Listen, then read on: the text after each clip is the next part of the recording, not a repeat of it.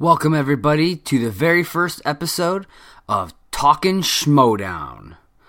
This is going to be the show where I sit back, I kind of break down the week in the movie Trivia Schmodown, give my thoughts on the matches and everything that's been going on.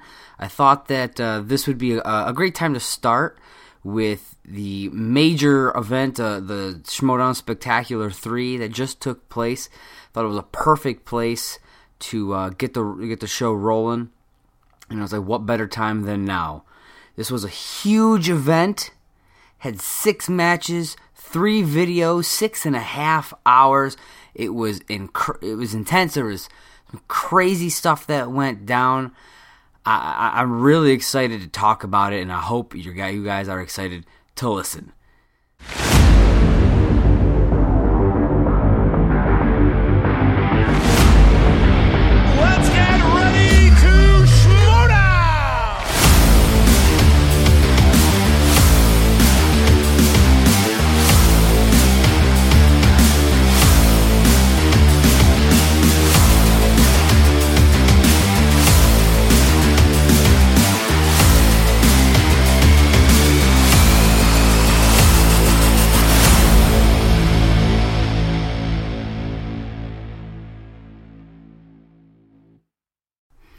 All right, so let's get into this.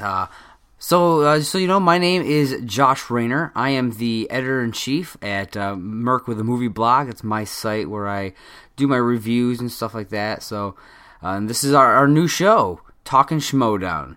And I'm really excited for this one. I love the Schmodown. I've been following it for a while now.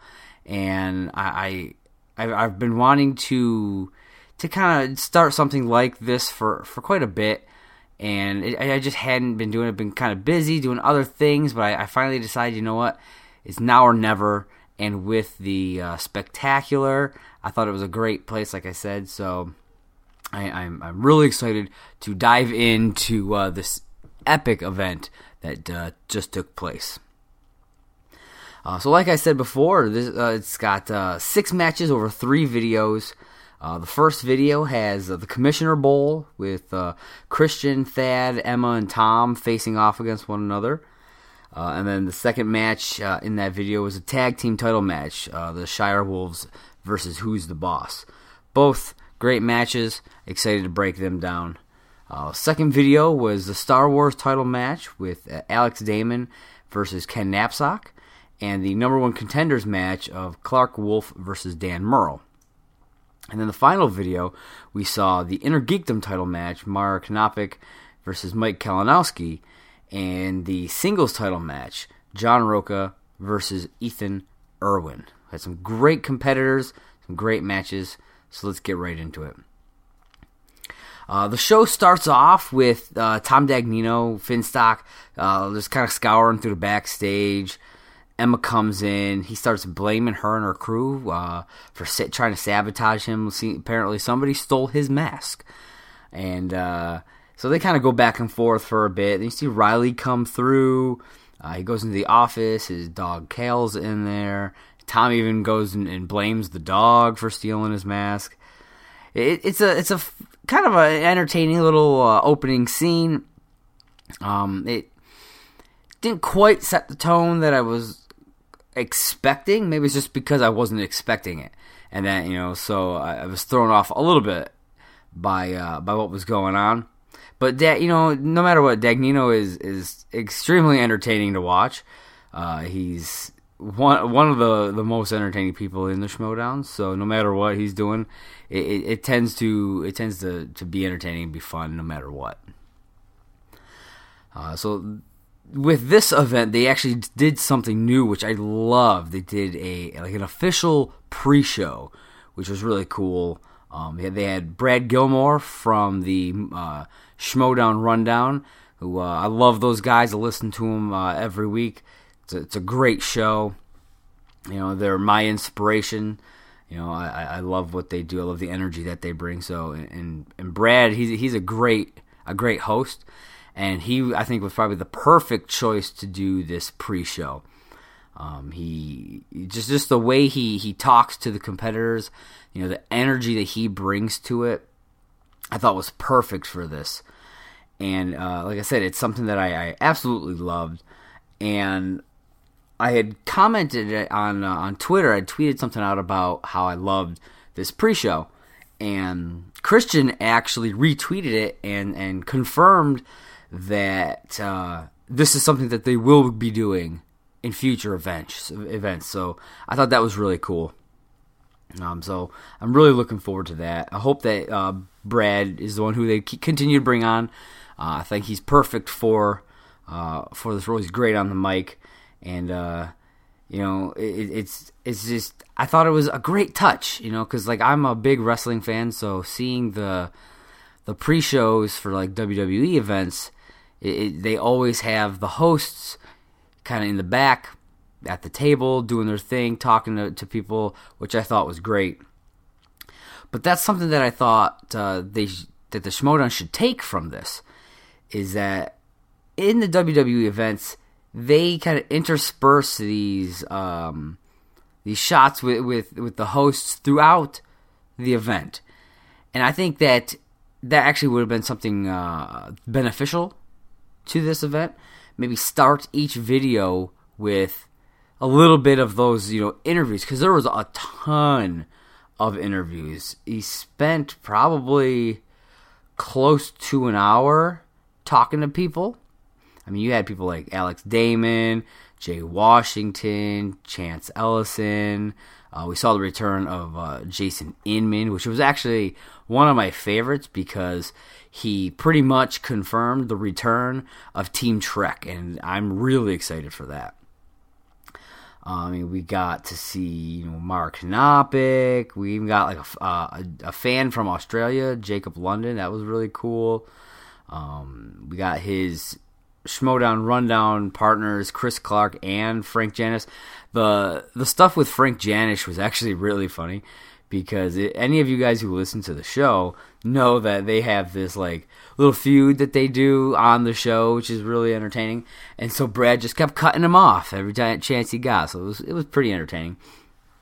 I mean, and you had some of the big names. You had Mark Ellis, you had Dan Murrell, the Shire Wolves, and even John Roca. So there was a lot of people, and that's not even I didn't even name everybody that he talked to. So I think it would have actually been beneficial if they had broken down these interviews and started each video with a chunk of them. Maybe had some, the ones that were, going to be in that video, like have Roca's interview in video 3. Have the Shire Wolves, keep the Shire Wolves in the first video. Have Dan Murrell's in the second video, stuff like that. I think, I don't know, I think that would have, instead of having that first hour just be all that kind of stuff, break it up a little bit and have it in, start off each video that way. I think it would have been a little bit more interesting. Let me know what you guys think. If anything that I talk about on here, I'm more than happy to, get your guys' thoughts and opinions on it and kind of start a dialogue about that. I think it'd be great. Now, like I said, I do wish... I'll cut that out. One of the other things I think would have been really kind of fun, especially because, like I said, there was so many interviews. There was a ton of them. I think something that would have been fun to break it up would have been to have Tom Dagnino crash one or two of these looking for his mask. This was something, obviously, that they ran throughout the entire event. This thing about Tom and his mask being gone. I think it would have been really fun to have him crash a couple of these interviews looking for his mask, blaming somebody for taking his mask. It would have been really, really interesting to see that. And so then after the pre-show, we got another cutscene. We saw Anarchy in a meeting. We have Mike, Paulie G, Chance, Ken, and Tom. Obviously, like I said, Tom's still looking for his mask, blaming everybody. And then Paulie G boots him from the room. Simple. Wasn't a whole ton to it. So then we had a great recap of the last year and a half or so, detailing Thad's journey as the commissioner and the rise of corruption and anarchy. Whoever is cutting these recap videos, they do a great job, because they take, like I said, this one's like a year and a half worth of storyline and perfectly compress it into this couple of minute video recapping everything. And it's great. So bravo to the editors who were working on that. They did a great job with all these. Then the show starts off with Thad coming out, getting booed, of course. I have to say, I love the shirt that he was wearing today. It was a Hawaiian shirt made up of other little Hawaiian shirts. It was perfect. It made me kind of think of Josh Makuga's like loud suits. Like I could totally see Makuga wearing a suit covered in little tiny suits. I could totally see that. And so I really dug this Hawaiian shirt. It was really cool. I would wear it myself. Then Brianne Chandler came out to sing the Star Spangled Banner, which was really good. And then Brad Gilmore and Mark Ellis came out. Ellis in a bright orange suit. Speaking of suits, and then we saw Brianne, Brad, and Mark on the desk for the first match, and I really loved their banter between the three of them. Brad's great, like I said in the interviews, he was great. He's also great on the table. So and I love Brianne. I love seeing her, and Mark's always good, So it's great to see him as well. Now, For this match, this was the Commissioner Bowl. The promos for this one didn't really stand out for me. I wasn't really expecting them to, but it was the first match. It's the pace setter. The promos were a little lackluster for me. Finstocks, of course, was the most entertaining as usual. And speaking of Finstock, he was the first to come out. Came out in this half shirt with a Coors, and I was like, "What is he wearing?" It's. This guy, he's very entertaining, doesn't care what anybody thinks, and I love that about him. Next, Emma Fyffe came out, followed by Thad, and then Christian. I love Christian's theme. He uses the Vince McMahon theme, the No Chance in Hell, and I love that. Come out with a LaCroix, of course. He's always talking about his LaCroix, and he does his Arnold impression at one point, which I love. It's always entertaining just to hear that. Now, this match, it went by pretty standard, only a couple point difference throughout the entire first round. Tom gave some pretty funny answers throughout, but when the biggest thing that happened in round one was question number 7, which was the category of horror thriller, and the question was, what 1999 horror film had the tagline, "Heads Will Roll"? The answer ended up being Sleepy Hollow, but Christian challenged it, asking if Sleepy Hollow was actually categorized as a horror film. He believed it, be more of a fantasy film. The decision was upheld, as Mark states that the film does have several genre descriptions, horror being one of them. So that was probably the most entertaining part of that first round. The round ends with Dagnino with 4, Emma with 6, Thad with 6, and Christian with 5. So like I said, it was real close. Everybody's within a point or two of one another. No big blowout there in that first round or anything like that. It's like I always knew that Emma was good. Like you see her, she always does pretty well in her matches. But I was actually pretty surprised at Thad. You don't see him. This was his singles debut, and we haven't seen him compete in quite a long time. So it was surprising to see how well he did in this first round here. Then we get into round 2, the spin around. Emma spins first, lands on musicals and stays. Answers 2 out of 3 for 4 points, but Tom and Thad are able to each steal a point off her first question. Then Thad spins comedy, stays. It looks kind of like he stays out of fear. He probably figures this is his best opportunity. He doesn't want to risk getting something that he's not going to be able to handle, which was probably smart since he hit all 3 of his questions for 4 points. He did multiple choice on a couple of them. Then Christian was up next, got opponent's choice, and was given taglines by the other players. And this really sunk him. He only was able to answer 1 out of 3 questions. and Thad ended up stealing 2 points, and Emma actually stole 3. So it was a big swing for Emma in this round. And then finally we had Tom also spinning opponent's choice, which was interesting.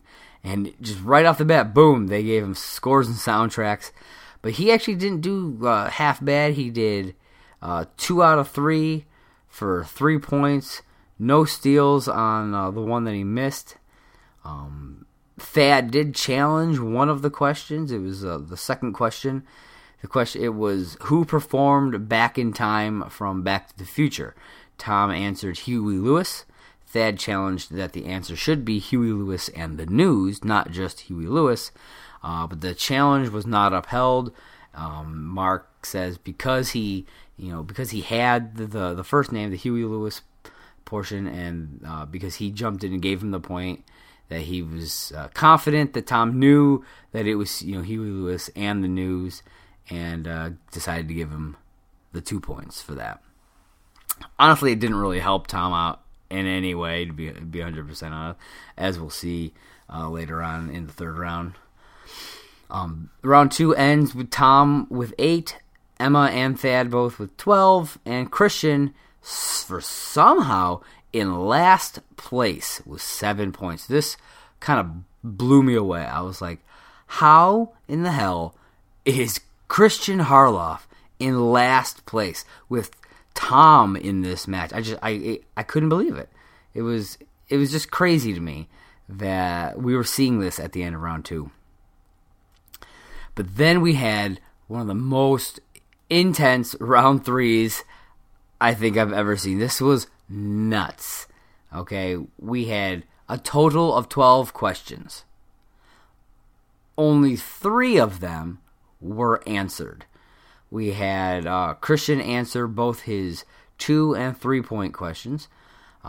We had Finstock missed his first question and then challenged it. The question was, who wrote and directed the 2016 film Suicide Squad? Tom answered David Ayers with an S at the end, but the answer is David Ayer with no S. He challenged, he didn't seem to understand the difference between the two, so obviously he didn't get the point for that, but he did manage to answer his 3-pointer, but then when it came down to having to answer his 5-pointer, couldn't pull it out, and was eliminated with a score of 11 points. So then it came down to Thad and Emma to start answering some questions. They both were asked their 2-point questions and both missed. They both were asked their 3-point questions and they both missed.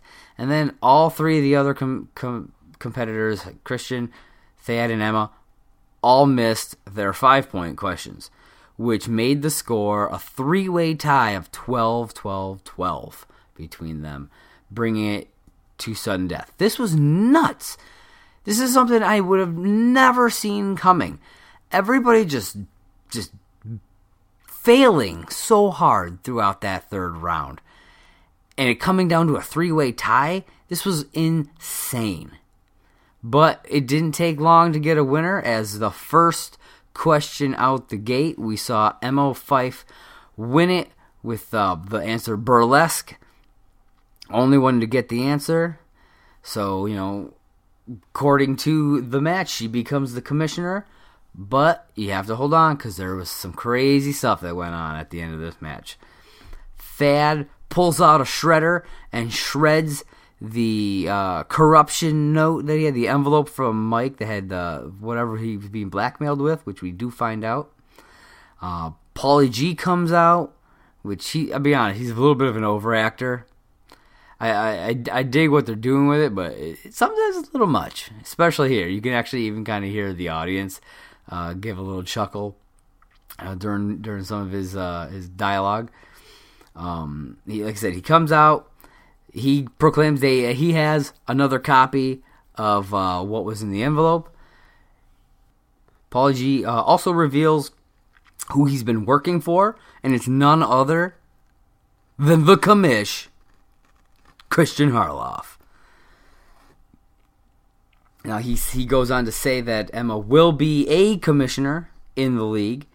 He says that the win is legit, but that there will be multiple commissioners throughout the league. He doesn't kind of go into detail at all. He doesn't elaborate. It makes me wonder if they're going to have separate commissioners for each league. So maybe Emma will be the commissioner for the Intergeekdom League because that's kind of her thing, which I think could be neat. And then it makes me, will there be a separate commissioner for singles, teams, and Star Wars? We'll have to wait and see. He did say that there will be multiple commissioners coming into this. We find out that what was in the envelope was the missing page from the original contract with him and Harloff. That's what was Mike was using as leverage. And Harloff, he makes himself the chairman. He's no longer the commissioner. He is the chairman of the league, running everything and everyone. So that was pretty awesome to see. I'm glad that they were able to find a nice conclusion to this year's events, all the stuff with corruption and anarchy and all that stuff. So it was nice to be able to get some logical conclusions to this. Then we get another cutscene number 3. Had Tom and Emma in the back, which honestly was a little weird because we literally just saw them, and obviously this cutscene was recorded before all of that, so it just seemed a little out of place. It just felt a little off to me. Tom was going on and on again about his mask still. The Fife Club comes out, then Who's the Boss comes out. And something that I noticed while watching this was the third different set of shirts that we've seen the Shire Wolves in just this one video. Like they had stuff early on. You saw them in the back during interviews, and they just had different attire on. It was just kind of a weird, just like a weird thing to notice, but I noticed it nonetheless. Then we got a recap for the tag match. It was the fall of the Nerds Watch, Rise of the Shire Wolves and the Fife Club, the Road to the Belts, Anarchy Tournament, and the formation of Who's the Boss. Like I said, another great edited recap. These things are turning out fantastic. So, like again, bravo to the editing team for that. Then match number 2 saw Shire Wolves versus Who's the Boss for the tag team titles. First out was Ben Bateman and Mark Riley with Finstock and Kale the Schmo-Dog. Then second out was the Shire Wolves with Mark Andreyko and pretty much every woman on the roster. And I mean like all of them. And it was pretty cool. They're all in different costumes and stuff. It was awesome. I really dug that. This match, it was pretty neck and neck throughout the entire thing. The first several questions, they hit them. They kept tying up each round. Then kind of fell behind a little bit here and there, but at the end of it, it was a 1 point difference, 12-13. Shire was just behind that 1 point. To be honest, I had me a little bit nervous seeing them behind, but seeing as it's a 5-round match, I wasn't too worried. Then round 2, we saw the Shire Wolves. They told us that they removed opponents in Spinner's Choice from the wheel, which I think is a smart choice. You want your title match to not be decided by something like that. Because getting something like opponent's choice, that can sink you. And if you have that opportunity, you take those off, especially when your title is on the line. This round 2, this was a crazy round 2. Who's the Boss deferred, and so Shire Wolves spun first. Spun Sandra Bullock and stayed with it and swept the board for all 12 points. It was fantastic to see. It was great to see Clark do, killing it in something other than horror. And we know that Sandra Bullock is one of her strong suits, so it was good to see her be able to knock this one out of the park. But the more impressive thing was Who's the Boss, who spun Festival Darlings twice and swept the board for all 12 points in an extremely impressive run. I don't even think they thought this was going to happen. And it was amazing. It was something we did not, I don't know when the last time, we had to go ask Frankie Numbers, when the last time was we saw a round 2 where every single question was answered for the full 2 points, where both teams swept the board, no multiple choice. This was a fantastic round 2, one of the best. This is probably going to end up one of the top matches, I think, of the year. It was a fantastic match. We went into round 3, which is the betting round. Category was Pixar. Shire Wolves bet 2 and missed. Who's the Boss bet 3 and missed, which brought their scores to a tie of 22-22. So going into the speed round, they're all tied up. And this is where the game kind of turned around. The first question, Riley buzzes in and freezes up. It was who was the director of The Disaster Artist, and he freezes up on James Franco's name, so they lose the point. Then question 2, Rachel buzzes in, nails the point. Questions 3 and 4, nobody answers.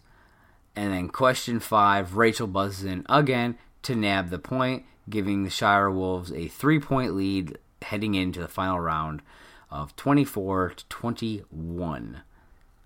So round 5, we saw a bit of back and forth going. The only question that was missed was the Shire Wolves 3-point question. Rachel missed. It was classics. It was the only one that was missed.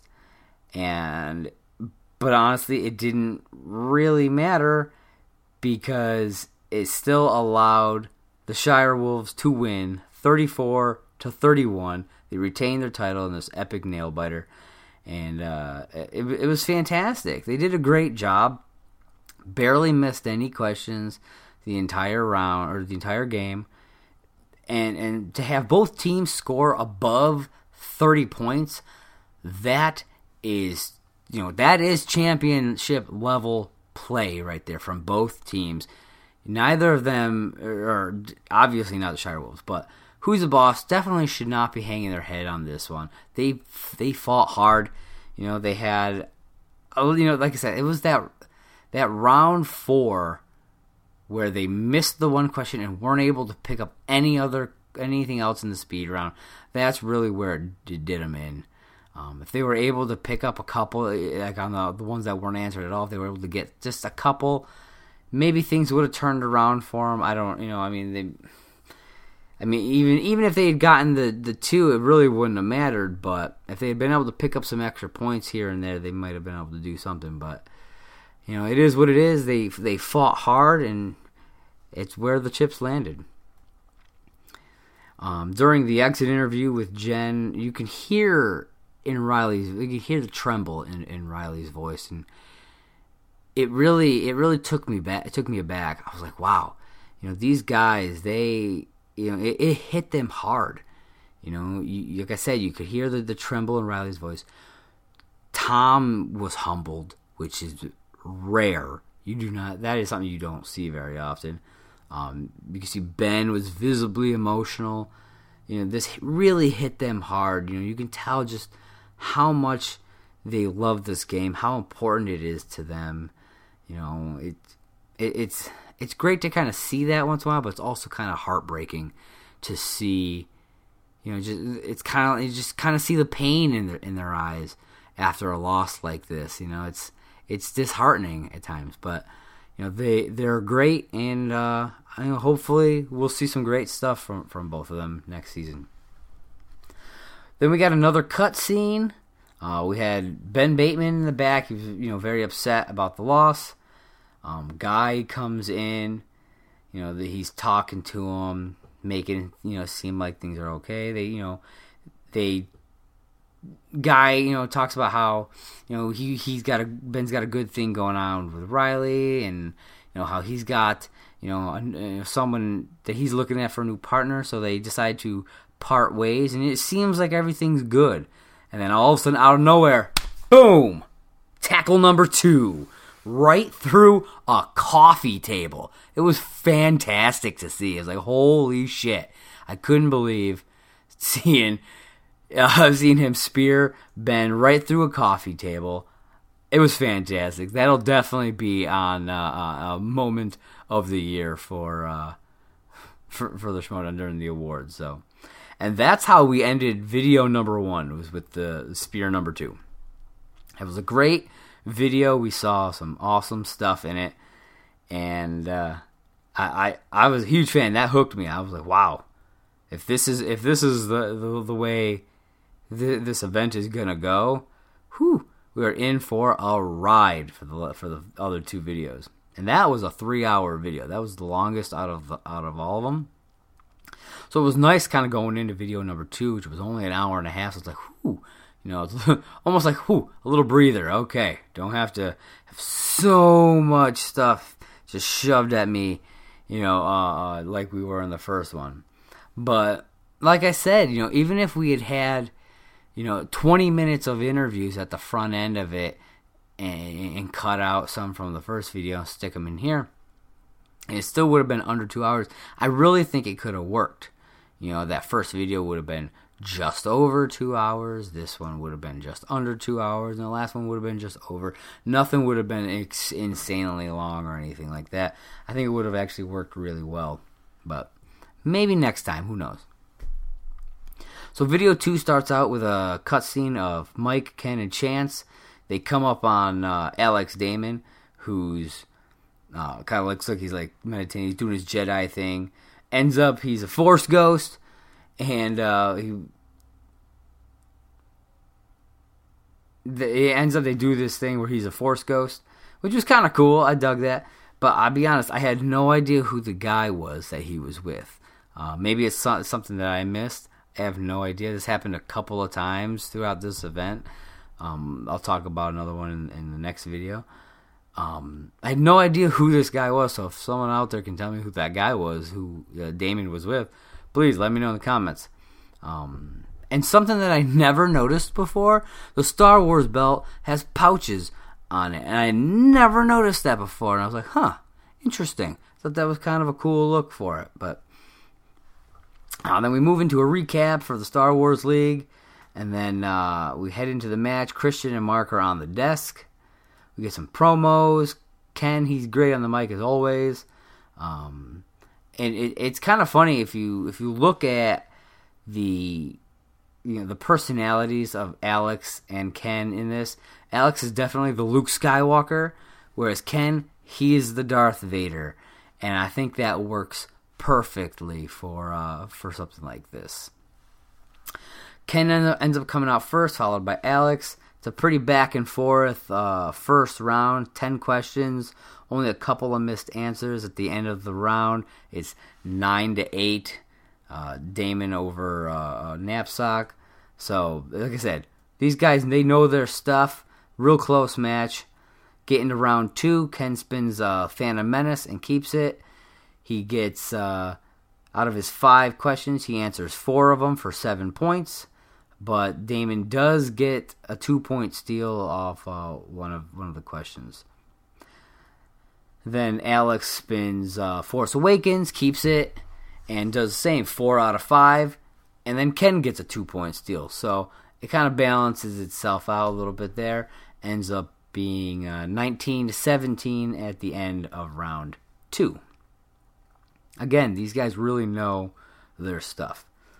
But it's round 3 that really turns the tide for this match. Category spun, Rogue One. Alex gets the question correct for 3 points. Ken gets it wrong and loses 3 points. It's a 6-point swing, bringing the total 22 to 14. This is where it turned the tide. If Ken had been able to get this question right, it may be a whole different ball game. Once you're down 8 points, it's really hard not just to gain the points back, but to get into the right headspace to be able to answer these questions. Because once you start getting defeated like that, it is really difficult. And this is not just for trivia, this is for anything. Once you start getting beat that bad, it's hard to get out of it. You almost get into like a funk about it. So it's hard to come out of that. And then you go into round 4, and Ken and Alex go back and forth. Alex answers a question, Ken answers a question, Alex answers a question. Then Alex gets the last 2. He buzzes in for the last 2 and gets them wrong. Question 4, he stumbled to get the answer out. And then question 5, he jumped the gun and didn't hear the whole question and answered incorrectly. So it allowed Ken to go up a little bit. The end of the round ended up 22-15. So he gained a point during that match. Then we go into round 5. You see Ken answer his 2 and 3 point questions, and his 5. He answers all 3. He answers his 2, 3, and 5 before Alex even has to do anything. But he does it. He runs all 3 for the 10 points. He nails all his questions in that last round. But then Alex hits his 2 and 3, and that's the end of the match.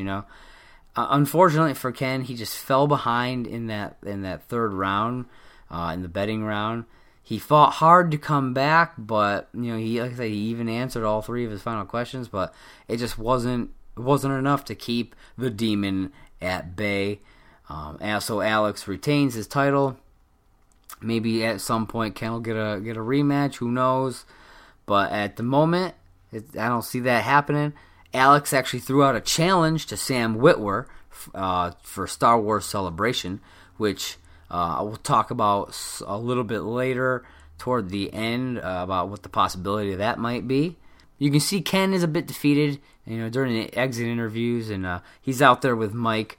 But Mike kind of monopolizes it, and he talks about how pissed off he is and how he's ready to demolish Mara during the Inner Geekdom match. Then we head into another cutscene. We got the Horsemen, but noticeably no Matt Nost. The Horsemen are pumping up Merle for his match. Roca says that Nost has something to talk to him about later on, which we do find out later. And then we get a recap of Dan and Clark's careers. These are 2 of the best players that this game has seen. And they put on a fantastic match here for match number 4. It was the number 1 contenders match. We got the promos, 2 great competitors, both with class and style, just praising each other and being confident and hoping that they'll win. Then out comes Dan Murrell with Roca, Riley, and Inman. And then second is Clark Wolf with Rachel, Emma, and Mark and Draco. Now this round, again, just like pretty much all of the other matches during this event, it's been real close in that first round. The first 5 questions, boom, boom, boom, boom, boom. They're answering a 1 for 1, 1 for 1, 1 for 1. They both miss the 6th question, and then we get a little bit of a stumbling block, and Clark gets a point behind by the end. It's 7-6 at the end of round 1. Then round 2, Clark goes first, spins Scorsese, spins away, and gets coming of age. Answers 2 out of 4 for 4 points. One of the misses is a 2-point steal for Dan. The other one he's not able to steal. So that kind of hurt Clark quite a bit there. And then Dan spun fantasy sci-fi and answered all 4 for 7 points. He went to multiple choice once. So that put her behind 10-15, and that really hurt. It's always hard to come back from a 5 point deficit, especially in a 3-round match. And so going into round 3 down by 5, Clark got her 2-point question, but then missed both her 3 and her 5, and so Dan Murrell wins via TKO, 12-15. It was a rough one for her. The scores do sound like, I had said, these are all great matches, and this was a great match in general. The fact that it's a three round match, you're not going to see as many points. But it was just rough. Dan had a rough start to this season, but he ended it on a high. Whereas Clark had a great season overall and kind of had a few stumbling points here in the singles league. But it is what it is. She throughout her whole career, it's been kind of on and off with the singles league. I think she's now 8-7. So with her for the singles, it's kind of on and off. But she plays some of the highest caliber opponents in this league. So she's gotten multiple title shots, which means she is up there. She's up there, and it's not something that you can look over. When it comes to Clark, you no matter what, she'll always be in that picture because she is that good. Now, during the exit interviews, I noticed some mic issues during Clark's interview. Like, it sounded a little muffled, and then it completely cut out at one point, and then it came back. So I don't know what was going on there. But as far as Clark herself and everything, she even says, playing 2 matches in one day, it's rough, and it rarely works out for anybody. So. Like, I understand, she, like I said, she won. Luckily, her and Rachel retained the tag titles. Unfortunately, she was not able to get the number 1 contenders match to get her shot at, singles gold. But she'll get that shot again. I have faith. Got another cutscene. Tom Dagnino in an alley, presumably looking for his mask. This was the one that I was like, there's nothing to this. It's literally just him wandering around an alley. There's no dialogue. He doesn't say, "Hey, where's my mask?" Blah blah blah blah. Nothing. He's just wandering around an alley, and he just keeps going, and then turns, and that's it. And it's like, okay, could have done without that one. I understand they want to keep that story going throughout, but I kind of wish they had done something else. Maybe somebody was in the alley, even just like a random person. Maybe there's a garbage man out there or something like that, and he accuses the garbage man. Anything would have been more entertaining than just watching him walk down an alley. I don't know. And that was actually the end of the video, which is even more disappointing. That's how they ended the video. And then we end up moving into video 3. We have a cutscene. Now here's the other one. Whereas I said with Alex Damon before, like I had no idea who that guy was. This is the other one I was talking about. The cutscene, we were in a car with 2 people, and I honestly have no idea who they are. Maybe it's something I missed. Maybe it's some people that I just don't remember.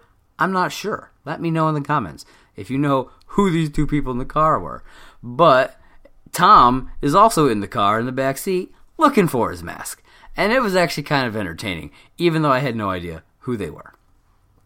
And we got a recap following the anarchy in the age of the inner geekdom.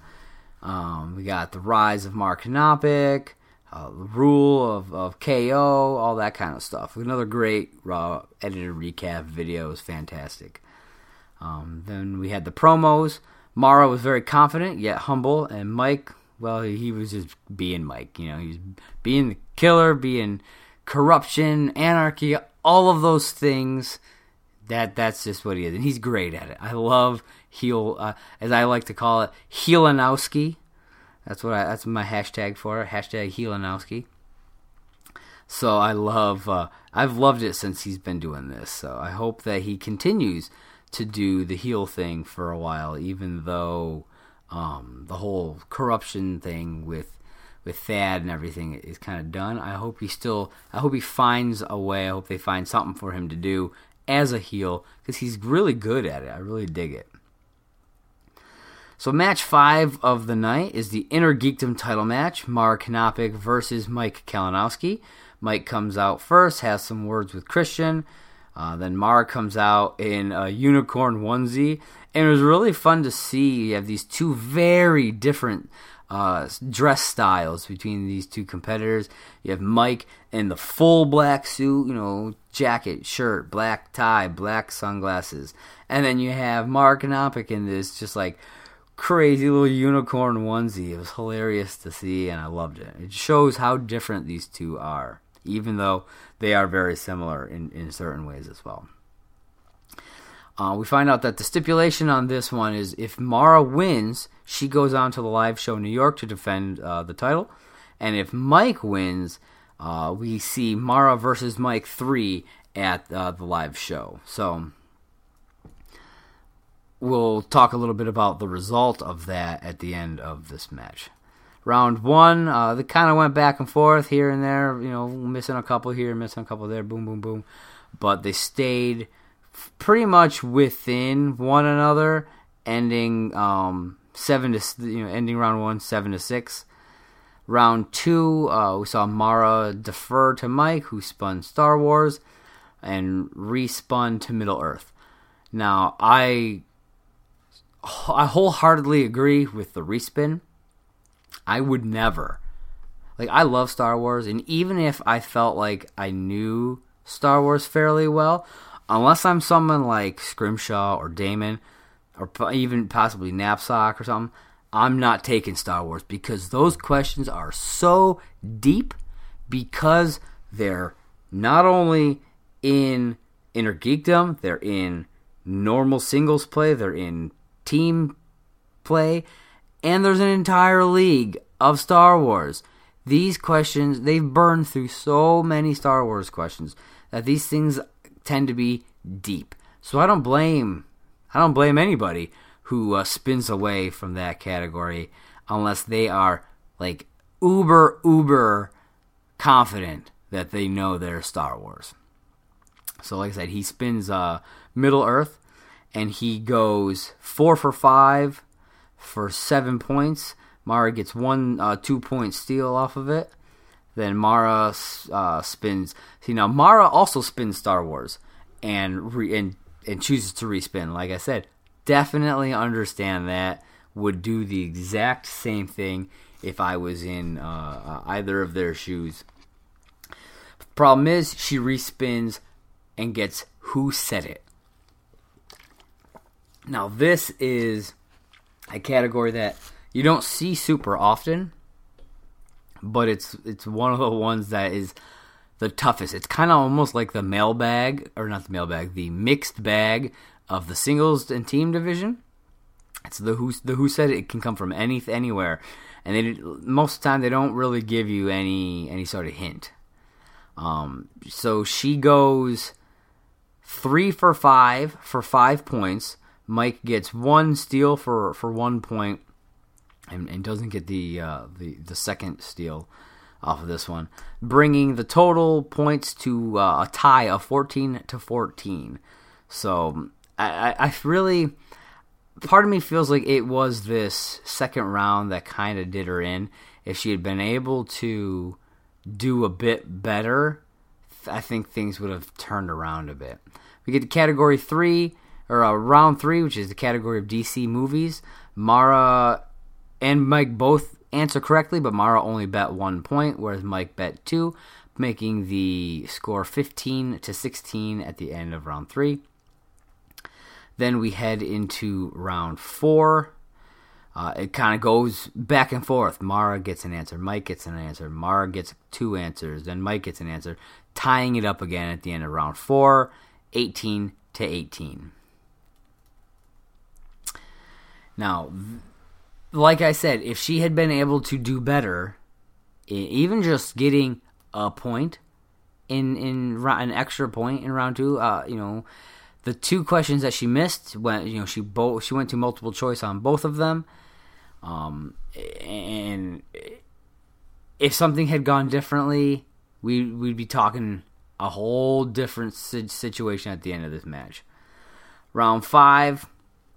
They both answer their 2 and their 3-point questions, and then they both miss their 5-point question, tying it up 23-23 for another match heading into sudden death. And then with this one, we end up 3 rounds deep before the end of it. And in that third question, Mara misses the question. It's a Star Wars question. Mara gets it incorrect. Mike answers the question correctly with Plo Koon. And the thing about this question, you can tell that Mara is visibly annoyed, upset, because Mike stretches out the answer, stretches out the win, knowing he knows he has the answer. You can tell. He pulls a Ben Bateman and milks it, and it makes her mad. And I totally get that. But there's people on and the YouTube comments and shit going after her saying, "Oh, that attitude was ugly, disappointed in her. She shouldn't be acting like a sore loser." It's like, you don't say this shit when someone like John Roca flies off the handle. It's like, just because she's normally quiet and reserved doesn't mean that she doesn't take this game seriously. She, like I said, she was visibly upset.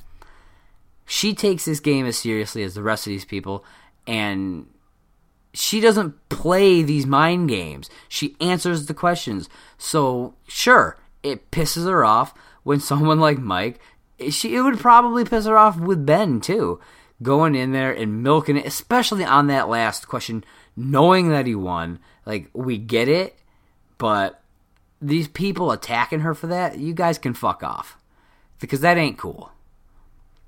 So, Mike wins 26-25. And, like I said, it was a hard-fought match, but, it's that round. I keep going back to that round 2. If she had just been able to answer one of those questions, she would have that title. Mike would be out. Boom. But, I love Mike, and I'm happy for him, but I was really rooting for Mara in this one. Unfortunately, it was not, it wasn't meant to be, I suppose. And, this whole thing about with Mike stretching out, it's kind of like rubbing salt in a wound, and these players, they take this game seriously. And sometimes it can, you can tell that sometimes it gets to these players when the competitors do stuff like that, when their opponents do stuff like that. Now, here's my question. Because at the beginning, the stipulation was, if Mike wins, we will see Mara versus Mike 3 at the live event. But during the exit interview, Mara says that she's taken a step back. Now, does that mean that Mike will face somebody else? Will Mike and Mara still happen? I don't know. I hope that she's able to just take some time off until the live event. She got like a month. I think it was like a month. A little over a month. I mean, from now, yes. A little over a month before that. So hopefully it gives her a chance to rest and relax and kind of think about everything and hopefully come to some sort of terms with everything that's happened and be okay to play again. I don't know if it will happen, but I'll be very sad if she completely leaves Ishimota, if the Brown Dwarf Star doesn't return, because I love her. She's one of my favorite competitors. She makes the Inner Geekdom that much better. So I really hope she sticks around. Then we get a cutscene with Ethan Irwin and Jay Washington. Jay being his silly self, which is really off-putting lately. I was so used to heel Jay coming out and just yelling and screaming, and then we get this nice, almost bubbly Jay Washington, and I'll be honest, kind of freaks me out a little bit. It's like, what is going on here? Stop it. And then Roca comes out, starts, slamming Jay. Jay fires back. These two are some of the best smack talkers in the game, and I absolutely love it. Irwin actually gives Roca his props, but says he's still going to take him down. Jay and Roca kind of go back and forth again, a little bit of an explosive back and forth. And then Tom, he's in the back, still looking for his mask. And this guy is hilarious. But yeah, Jay and John, they are two of the best. And I love seeing them kind of go back and forth, and almost makes you uncomfortable watching them go back and forth with one another. But it's super entertaining, and I love it. I wouldn't mind seeing more of the two. We get a recap of Roca's long storied career, from, as a lot of people have called it, from Bespin to Destined. The two-time singles champ, making his way throughout the league. And then we get some stuff of Ethan Irwin, his short but impressive career. And then we move right into the match. The main event, John Roca versus Ethan Irwin for the Schmoedown Championship of the World, the singles championship. We get some promos. Like I said, Roca's one of the best on the mic. He gives it all he's got every single time. And with Ethan, I think it's actually great for him to have Jay there, especially when he's up against someone like a John Roca. He's kind of like the Paul Heyman for him, Like, Ethan can handle himself, but going up against someone like Roca, sometimes it's good to have someone who can fire right back, right back with it and get right on that same level. He's a great foil for Ethan. And we see Jay comes out, interrupts Christian, who was doing the intros, and he himself intros Ethan Irwin. Jay's a great hype man. He does a fantastic job of bringing out his people, no matter who it is, whether it's the Viper Squad or it's Ethan, doesn't matter. He's great at hyping up his people. Then Roca comes out with Nost and Riley. Where was Nost earlier? Who knows? I don't think they ever actually said where he was. He was probably honestly just busy doing something, but he's there for this match, and we get a little bit of news at the end. So round one goes, and it's boom, boom, boom. The two of them just go back and forth, back and forth, back and forth. They each miss one question, they're the same question, and they end up tied 7-7 at the end of round one. It's so far a great match. Round two, Roca, they tell us Roca chose not to have opponent to spinner's choice, which that's fantastic. That's the way it should always be when it comes to that. I don't know if I've ever seen a team or a champion not choose to do that, because it's really not a smart thing otherwise. Ethan spins first. He gets Denzel Washington, sticks with it, answers 4 for 4 for 7 points. And then Roca spins Ridley Scott, respins, and ends up on sports movies, and only answers 2 out of 4. And Ethan gets a 1-point steal off one of the questions. So it was kind of a rough round for Roca. And the round 2 ends 11-15. So Roca's down 4 points at the end of round 2. Round 3, we get the category of disaster movies. They both end up answering correctly. Roca bet 2, Ethan bet 3, so it widens the gap a little bit, 13-18. So we got a 5-point gap going into round 4. And then with round 4, it's just a back and forth. Roca gets 1, Ethan gets 1. Roca gets 1, Ethan gets 1. And then we get to the final question in round 4. And the question is, who plays PFC Hirschberg in the war film Inglourious Bastards? You hear Ethan say, is he in this room? And then Roca says, I don't want to take the chance, because the answer was none other than Sam Levine. And of course, Sam was in the audience. He came, onto the stage. It was a fantastic. The crowd erupted. It was a great little thing. Apparently, you find out later on that apparently Jen Sturger was the one who actually wrote that question. So it was pretty cool. Well, that was fantastic. I always wondered if they would ever actually use Sam Levine as an answer, and sure enough, there they are using Sam Levine as an answer, which was awesome. But this it kept that gap at 5, so it's 15-20 going into the final round. Rocha hits his 2-pointer, but then misses both his 3 and his 5, giving Ethan a TKO 17-20, and Ethan wins. He's the first rookie to take home gold, so that's a huge win for Ethan Irwin. This is something that is gonna go down in the books. I definitely think he is probably top pick for Rookie of the Year, maybe even Player of the Year now. After a win like this, it's insane. It's a shame that Rocha couldn't end the season as the champ, but we still got an amazing out promo from Rocha, and then we learned that Matt Nost is retiring from the Schmodown. And that is so disappointing. I love Matt Nost.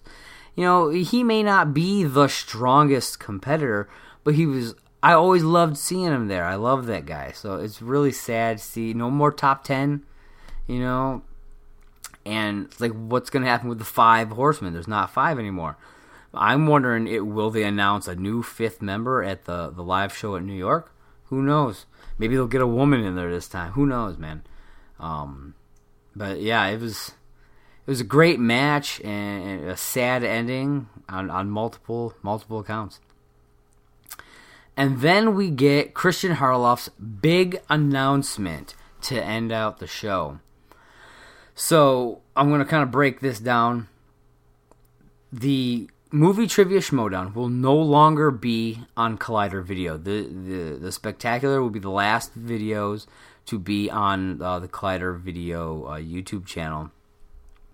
They will be moving the show back over to the Schmoes Know feed, the Schmoes Know channel. So if you aren't subscribed to Schmoes Know on YouTube, head over there, subscribe to Schmoes Know. That way you can see the content over there. They will, because of all of this, they will now be renting the Collider studio and paying for the crew, which is a huge increase in budget. So, because Collider used to, obviously, they covered the space and the crew that was working, the behind-the-scenes crew. That's what they contributed to the Schmodown. But now that they are no longer doing that, the cost of the show has increased greatly. So, people, join the Patreon. $1 a month. You can walk around town, pick up some cans, scrounge pennies and nickels off the ground. You can get $1. I don't believe, I'm sorry, but I don't buy anybody who says they can't get $1 each month somehow. If they really, really want this content, if it's something that is important to them and they really want this content, they can make that $1 work. $1. 100 pennies. You can make it work. You could go outside and shake a cup around for a month and make $1. Just go off and sell one thing for $12 every year, and you'll have enough for the whole year.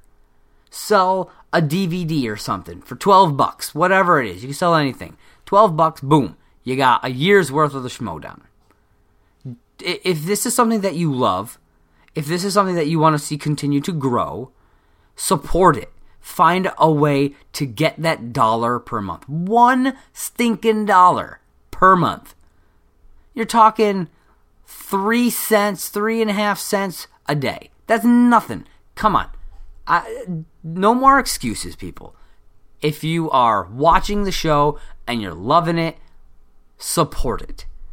I myself currently am a $10 patron. I'm going to move up to the $11 for the live streaming tier, which I'll talk about in a minute. But get that $1 in there, man. You get a whole lot of content for just $1. $1. Just do it. Now, the singles division will continue to be on the YouTube channel, on the Schmoes Know YouTube channel. It will air every Friday at 2 p.m. Pacific time, 5 p.m. Eastern time.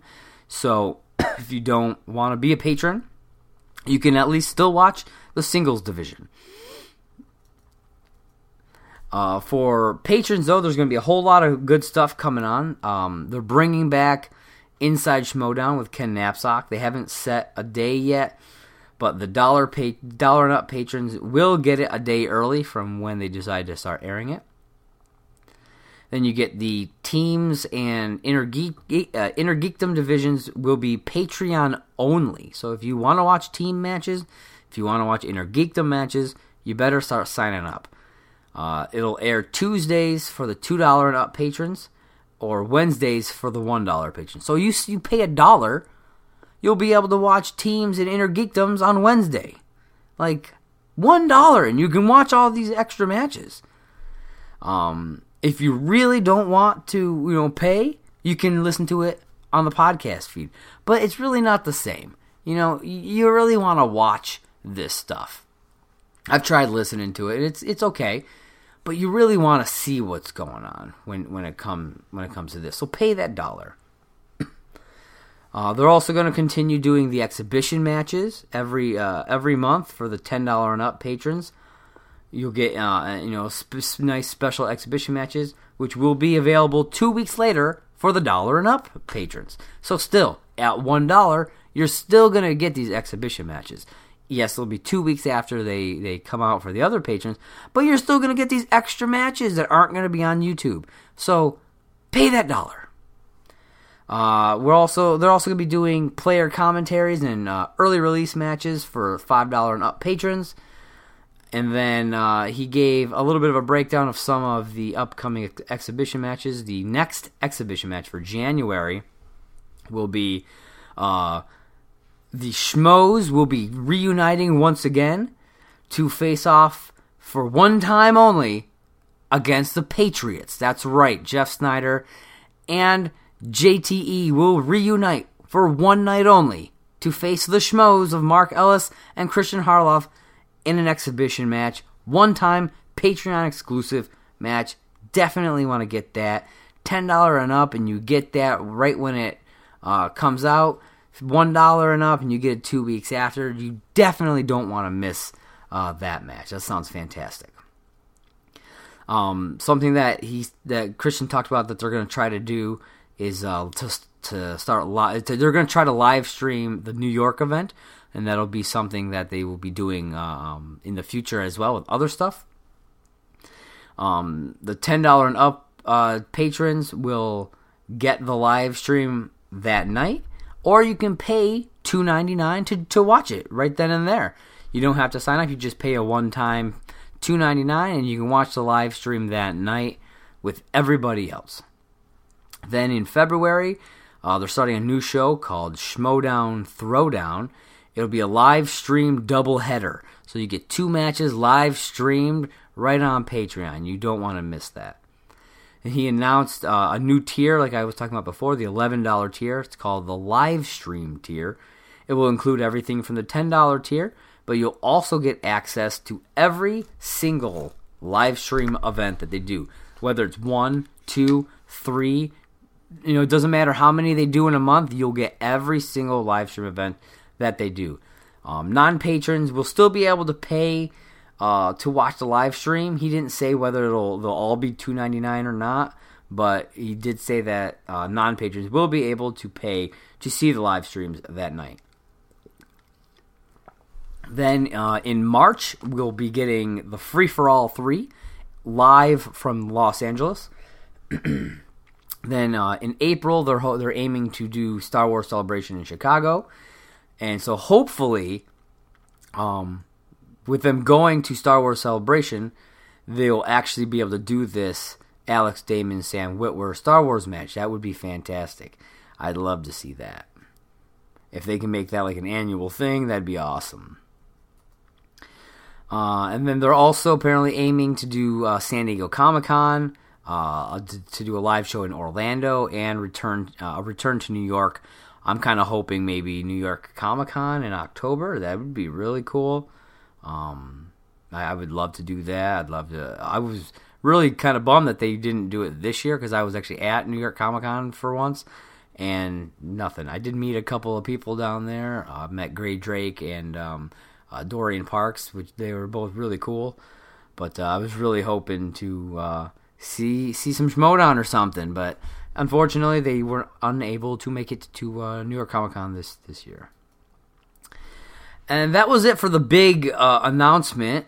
Then we get one final cutscene for the show. And we see Finstock's mask. Someone's holding Finstock's mask. They throw it in a little trash can, and they light it on fire. It pans up. You hear a cackling laugh. And it's none other than the Captain, Robert Meyer Burnett. That's right, baby. Robert Meyer Burnett is back in the Schmodown, and it's going to be fantastic. I am so excited to see Robert back. I've missed him for so long. I know some stuff went down, but I'm real excited to see him come back. So, yeah, 2019 is going to be fantastic. So, I hope you guys enjoyed my the new show, Talking Schmodown. I'm getting into the swing of it, so as it progresses, hopefully I'll be able to make it a little smoother. And obviously, this was a longer show because it was a huge event. But I'm gonna do this every week. Hopefully, my aim is to get this thing out every Monday, so that you guys have a chance to watch the stuff and be at your leisure, and then you can listen. And I don't want to I don't want to butt heads with any of the other shows like the Schmodown Rundown, because I know they air on the weekend. So do my thing on Monday, and this was real fun. I really enjoyed talking about everything that happened. I love the Schmodown. It's one of the things that I watch every single week, no matter what. I can't get enough of it. I'm so excited to see what happens in 2019. So yeah, if you guys have any suggestions or anything, definitely drop them in the comments. I'd love to hear it. I'm going to, even though this is technically the end of the season, I'm still going to be releasing episodes, every week, even leading up for the next month before the season starts. I'll probably do an episode. I know that there is the holiday themed exhibition match that should be dropping, I believe, this coming week. So I'll probably do one about that, and obviously I'll make sure it's labeled so that those of you who haven't had a chance to see it, it doesn't get spoiled or anything like that for you until you get a chance. But make sure you sign up for Patreon, that way you can watch it. And then there's the awards, and I'll probably do like an episode or two about what I'm what I think's gonna happen, what my hopes are for the season and that kind of stuff. So I look forward to hearing your guys' thoughts on this, and I'm real excited to give you guys some fun Schmodown content. Make sure you follow me on social media. I'm on Facebook at Merc with a Movie Blog, and I'm on Twitter and Instagram at MovieBlogMerc. So follow me there. I post reviews on my website, www.mercwithamovieblog.com. I slowed down for a while, but I'm gonna be getting back into it very soon. I want to start pumping out more, especially in the new year. That's my resolution, is to really start pumping out more stuff, more content. So, again, thank you so much for listening. This is Josh Rayner for Talking Schmodown, and I hope you had a great time. And to quote the great Christian Harloff, let's get ready to Schmodown.